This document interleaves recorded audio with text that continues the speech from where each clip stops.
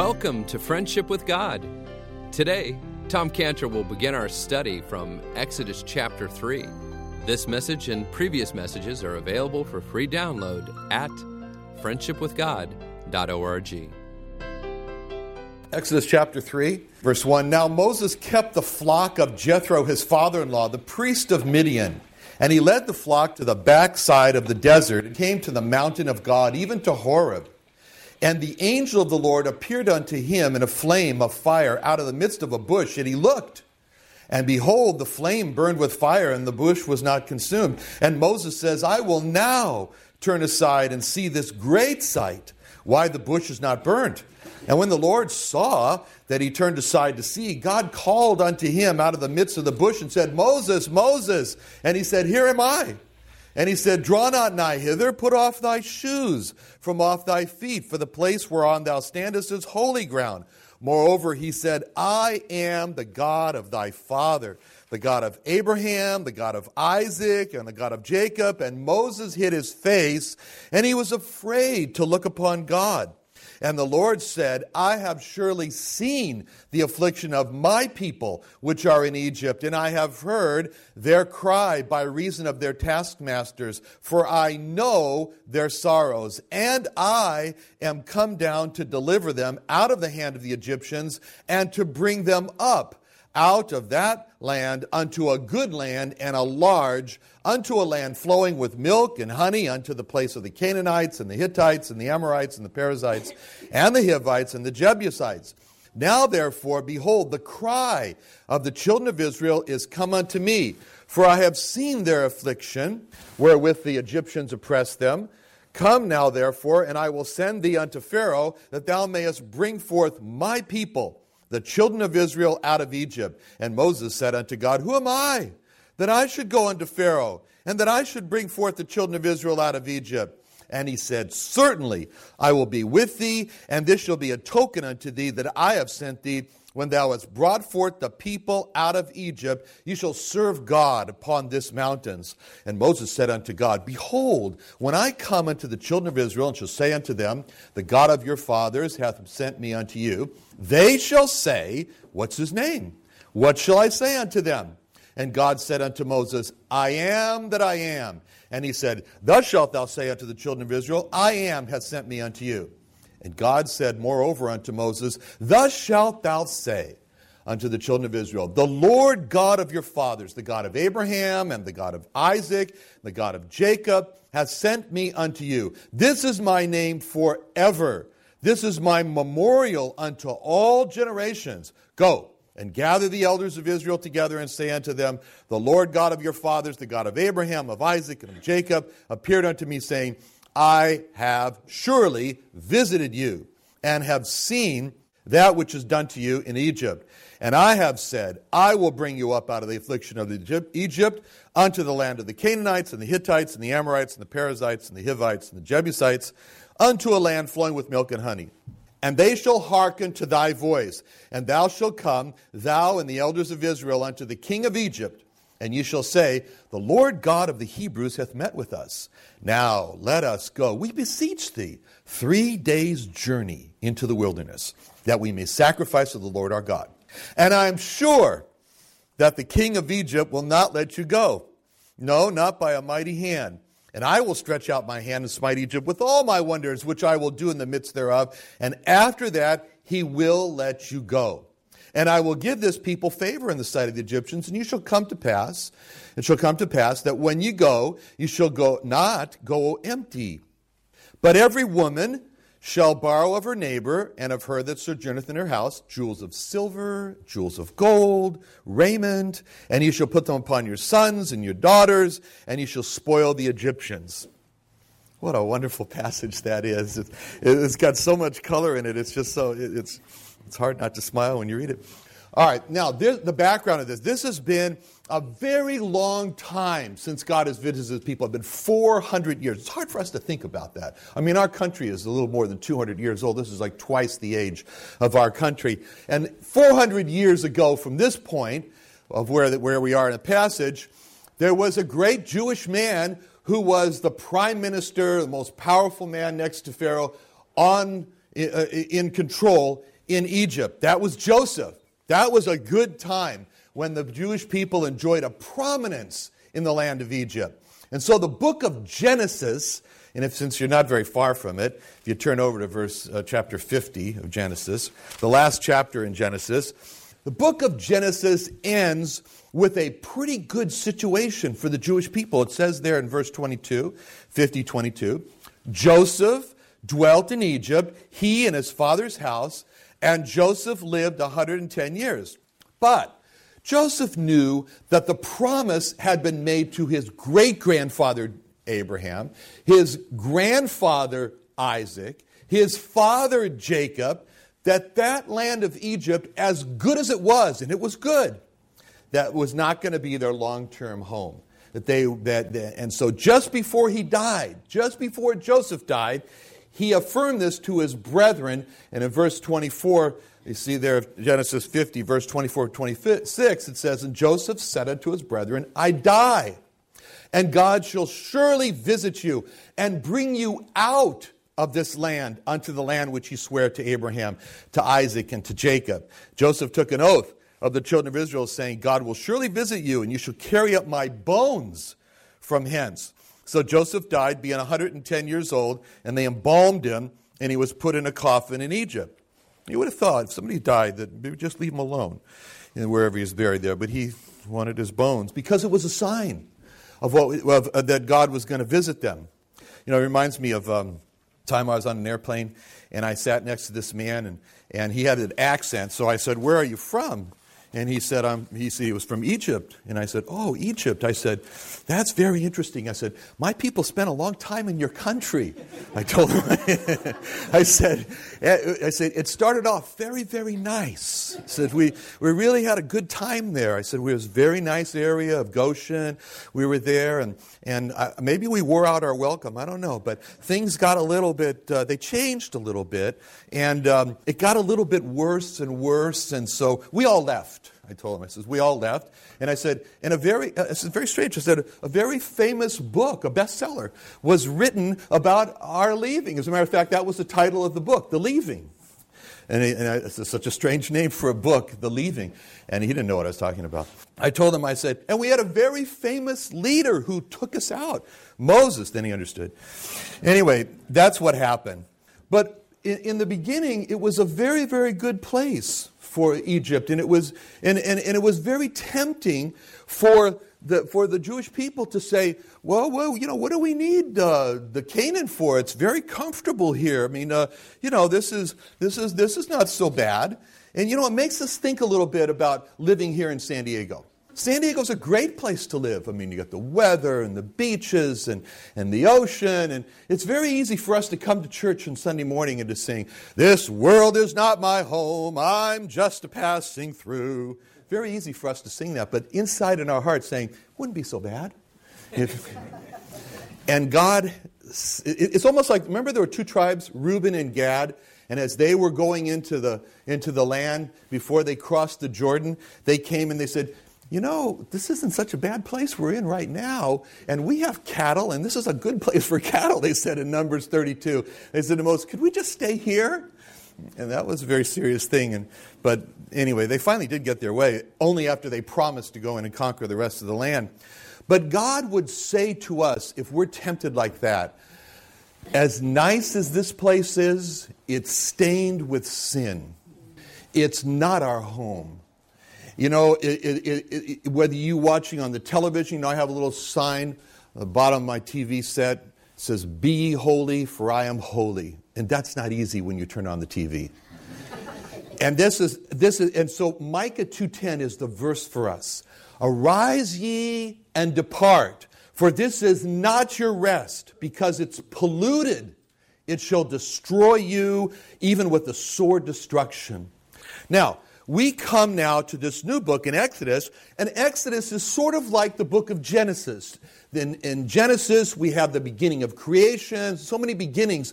Exodus is also a beginning. It's a beginning of a redemption of a whole people. This is the book where God says, I redeem the Jewish people to myself. That's what he says here. That's what Exodus is. And so the book starts off telling us about new things. And if you're there in Exodus 1, there's all kinds of new things that happen. First of all, in verse 8, chapter 1, verse 8, there's a new king.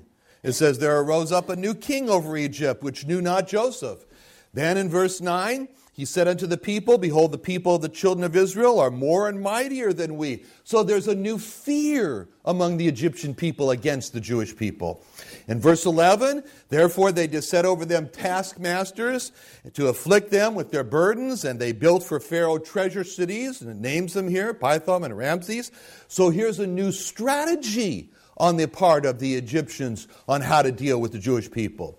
Verse 14, and they made their lives bitter with hard bondage in mortar and in brick and in all manner of service in the field. All their service wherein they made them serve was with rigor. So here's a new life for the Jewish people, a life of hardness. And in verse 16, and he said, when ye do the office of the midwife of the Hebrew women, to the Hebrew women, and see them upon the stools, if it be a son, then you shall kill him, but if it be a daughter, then she shall live. So here's a new final solution. Here's a new plan to exterminate the Jewish people. So this is what happened. And then, because they were very clever, the Jewish women, then he went ahead and he charged in verse 22, Pharaoh charged all his people, saying, every son that's born you shall cast into the river. So here's a new law for all the Egyptian people to follow, that they should take over and do what the midwives were not doing, which was kill the firstborn. So this is a very, very, very new situation here that's happened within Egypt. And in Exodus 2, a man takes a wife, and a baby boy is born, and she keeps him for 3 months, and then she can't conceal him any longer, so she puts the boy, you know the account, she puts the boy in a little boat, a little ark, and she sends it off to float away. And Pharaoh's daughter just happens. You know, that picture of her sending it off, you know, this in Tecate, we have graduation from our school there of our 6-year-old kids when they graduate, and they go from our school where we love them and care for them and give them God, give them the gospel, train and teach them, but then we have to send them off, because that's as far as we go, 6 years old, into the public schools. And so every year I bring this message, and I said, picture the mother of Moses there washing her baby with her tears as she sets her baby and then has forced to send him off. And so I tell it's sending away, and we pray for the kids. Well, that is quite a coincidence that the daughter of Pharaoh just happens to be washing herself during that time. There's no such thing as coincidence with God's economy. But what we want to do is keep this in mind, and then in your place here in Exodus 3, and turn to Acts chapter 7. Because in Acts chapter 7, I'm telling you, the Acts chapter 7 are Stephen's last words before he's stoned, in Acts chapter 7.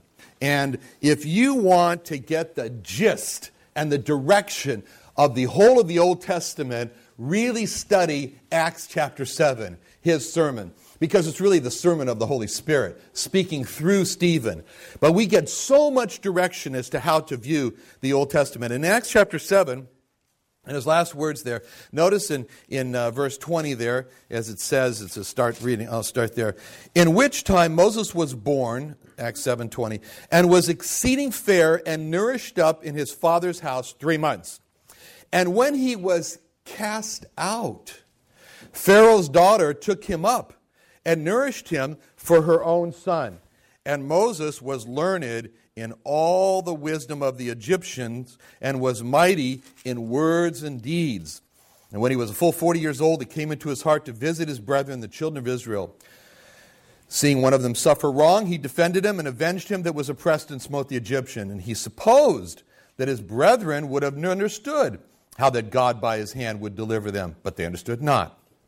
The next day he showed himself unto them as they strove, and would have set them at one again, saying, Sirs, you are brethren, why do you wrong one another? But he that did his neighbor wrong thrust him away, saying, Who made thee a ruler and a judge over us? Wilt thou kill me as thou didst the Egyptian yesterday? Then fled Moses at this saying. He was a stranger in the land of Midian, where he begat 2 sons, and when 40 years were expired. We'll stop there.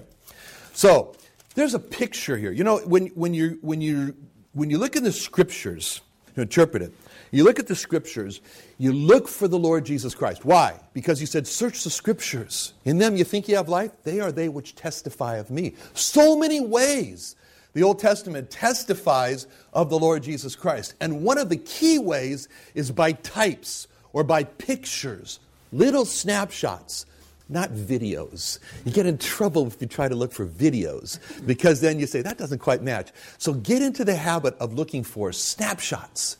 And there's a snapshot right here that we've got. And here is Moses being, well, as it says in Acts 7, cast out by his mother. Putting Moses in there, sending him off. That little snapshot. What is that? Color Moses, the Savior of the Jewish people.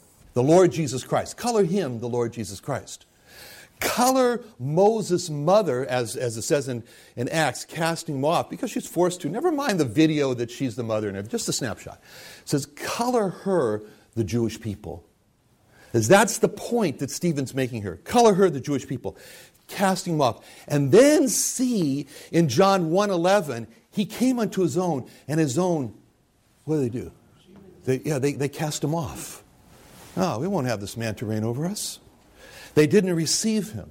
They put their hand in his chest. As he's like this, they're like this. And they're pushing him off. Then Stephen says, it says in Acts 7, Pharaoh's daughter took him up and nourished him for her own son. Now, that's a snapshot. Get that snapshot. Freeze that frame right there. What's that? This is Pharaoh's daughter reaching down. That's a picture right there. Just capture that. Color Moses, the Savior of the world, the Lord Jesus Christ. Color Pharaoh's daughter, the Gentiles. Taking him up of who had been cast away. That's what Stephen's saying here. He's building this picture. So what's that? That's that's John, the next verse, 1:12. Came unto his own received him not, they cast him off. But as many as what? Received him or took him up. To them gave he the power to become the sons of God, even to them that believe on his name. See, there's a little picture here. Now, verse 22, we're still in Acts here. Verse 22, it says, Moses was learned in all the wisdom of the Egyptians and was mighty in words and in deeds. You know, that's quite a statement. You know, Egypt wasn't any old country. Egypt was the capital and the center for learning. Alexandria had the world library in it, and all the scholars were there. Egypt also was a conquering country. They were a warring country. So when it says that he was mighty in deeds, that means that he went to the West Point of Egypt. And he was a mighty commander, a military commander, Moses was. And a great orator, Moses was. Mighty in words also. And so this is very, very important to see here. Now, in verse 23, it says, when he was full 40 years old, it came into his heart to visit his brethren, the children of Israel. And then we just read the whole part there. But I want you to think about that. It came into Moses' heart to visit his brethren, the Jewish people. It doesn't say he thought about that or it came into his mind or his head. You know, he didn't sit there and say, you know, I know I've been raised an Egyptian, but, you know, I was born Jewish, and, you know, I really should. I should go see them, see how they're doing. You know, I ought to go see, and I need to do that. It's my duty. So I ought to do that. You know, it came into his heart. What does it mean? He loved his people. He loved his brethren. He could say, I care about them. I care what happens to them. I want to help them. Freeze that frame of Moses and it coming into his heart and this picture of concern and care and love and a certain anxiety over him. Freeze that frame. And color Moses the Lord Jesus Christ. And he's concerned about his brethren. You know, I'm going to give you some verses here. Matthew 15:24. He answered and said, I am not sent but unto the lost sheep of the house of Israel. Matthew 10:5-6, it talked about his own sending, even as my Father has sent me, so send I you. So in Matthew 10:5-6, it says, these 12 Jesus sent forth, commanded them, saying, go not into the way of the Gentiles, and into any city of the Samaritans enter ye not, but go rather to the lost sheep of the house of Israel. What is that? It came into his heart to visit his brethren. Mark 1:37-39, they said unto them, all men seek for thee. And he said, let us go into the next towns, that I may preach there also, for therefore came I forth. What is he talking about? Going to every town in Israel. And he preached in their synagogues throughout all Galilee.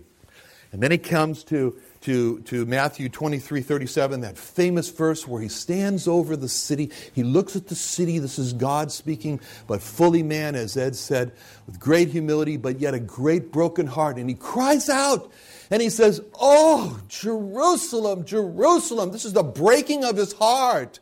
And he says to them, he said, thou that killest the prophets. He sees them killing the prophets that God had sent to speak to them. And stonest them which are sent unto thee. He sees them. He sees them. He sees the ones who he had faithfully sent down through the years. And they killed them like Isaiah and all the prophets.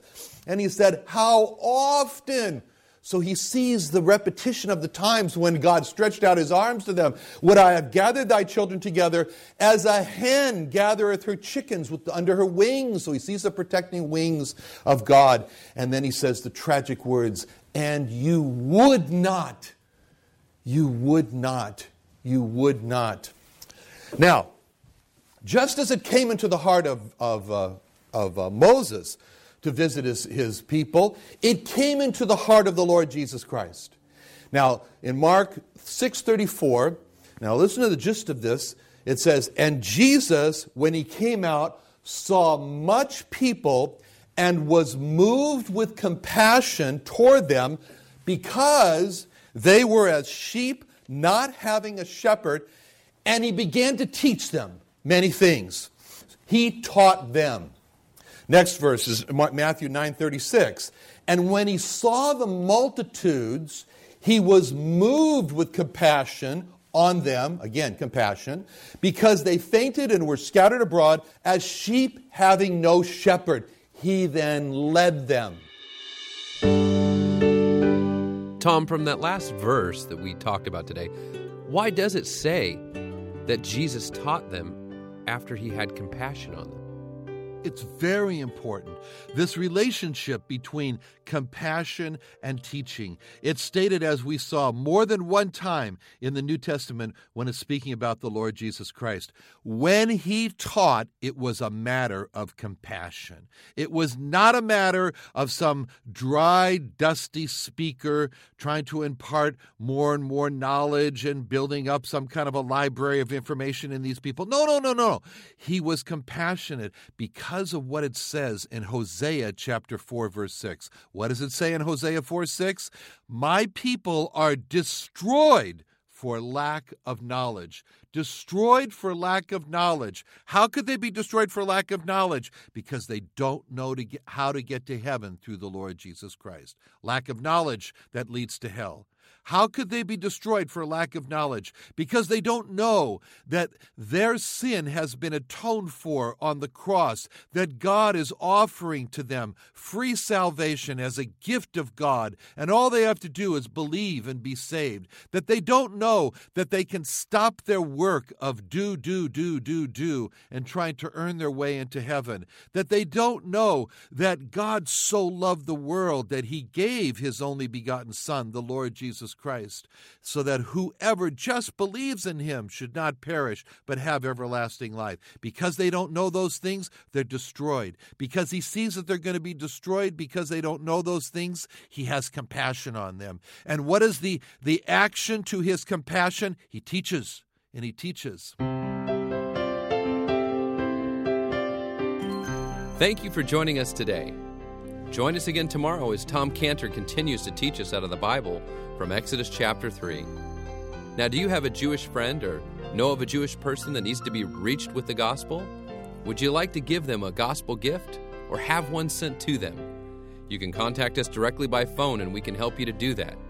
Call us today at 1-800-247-3051. That's 1-800-247-3051.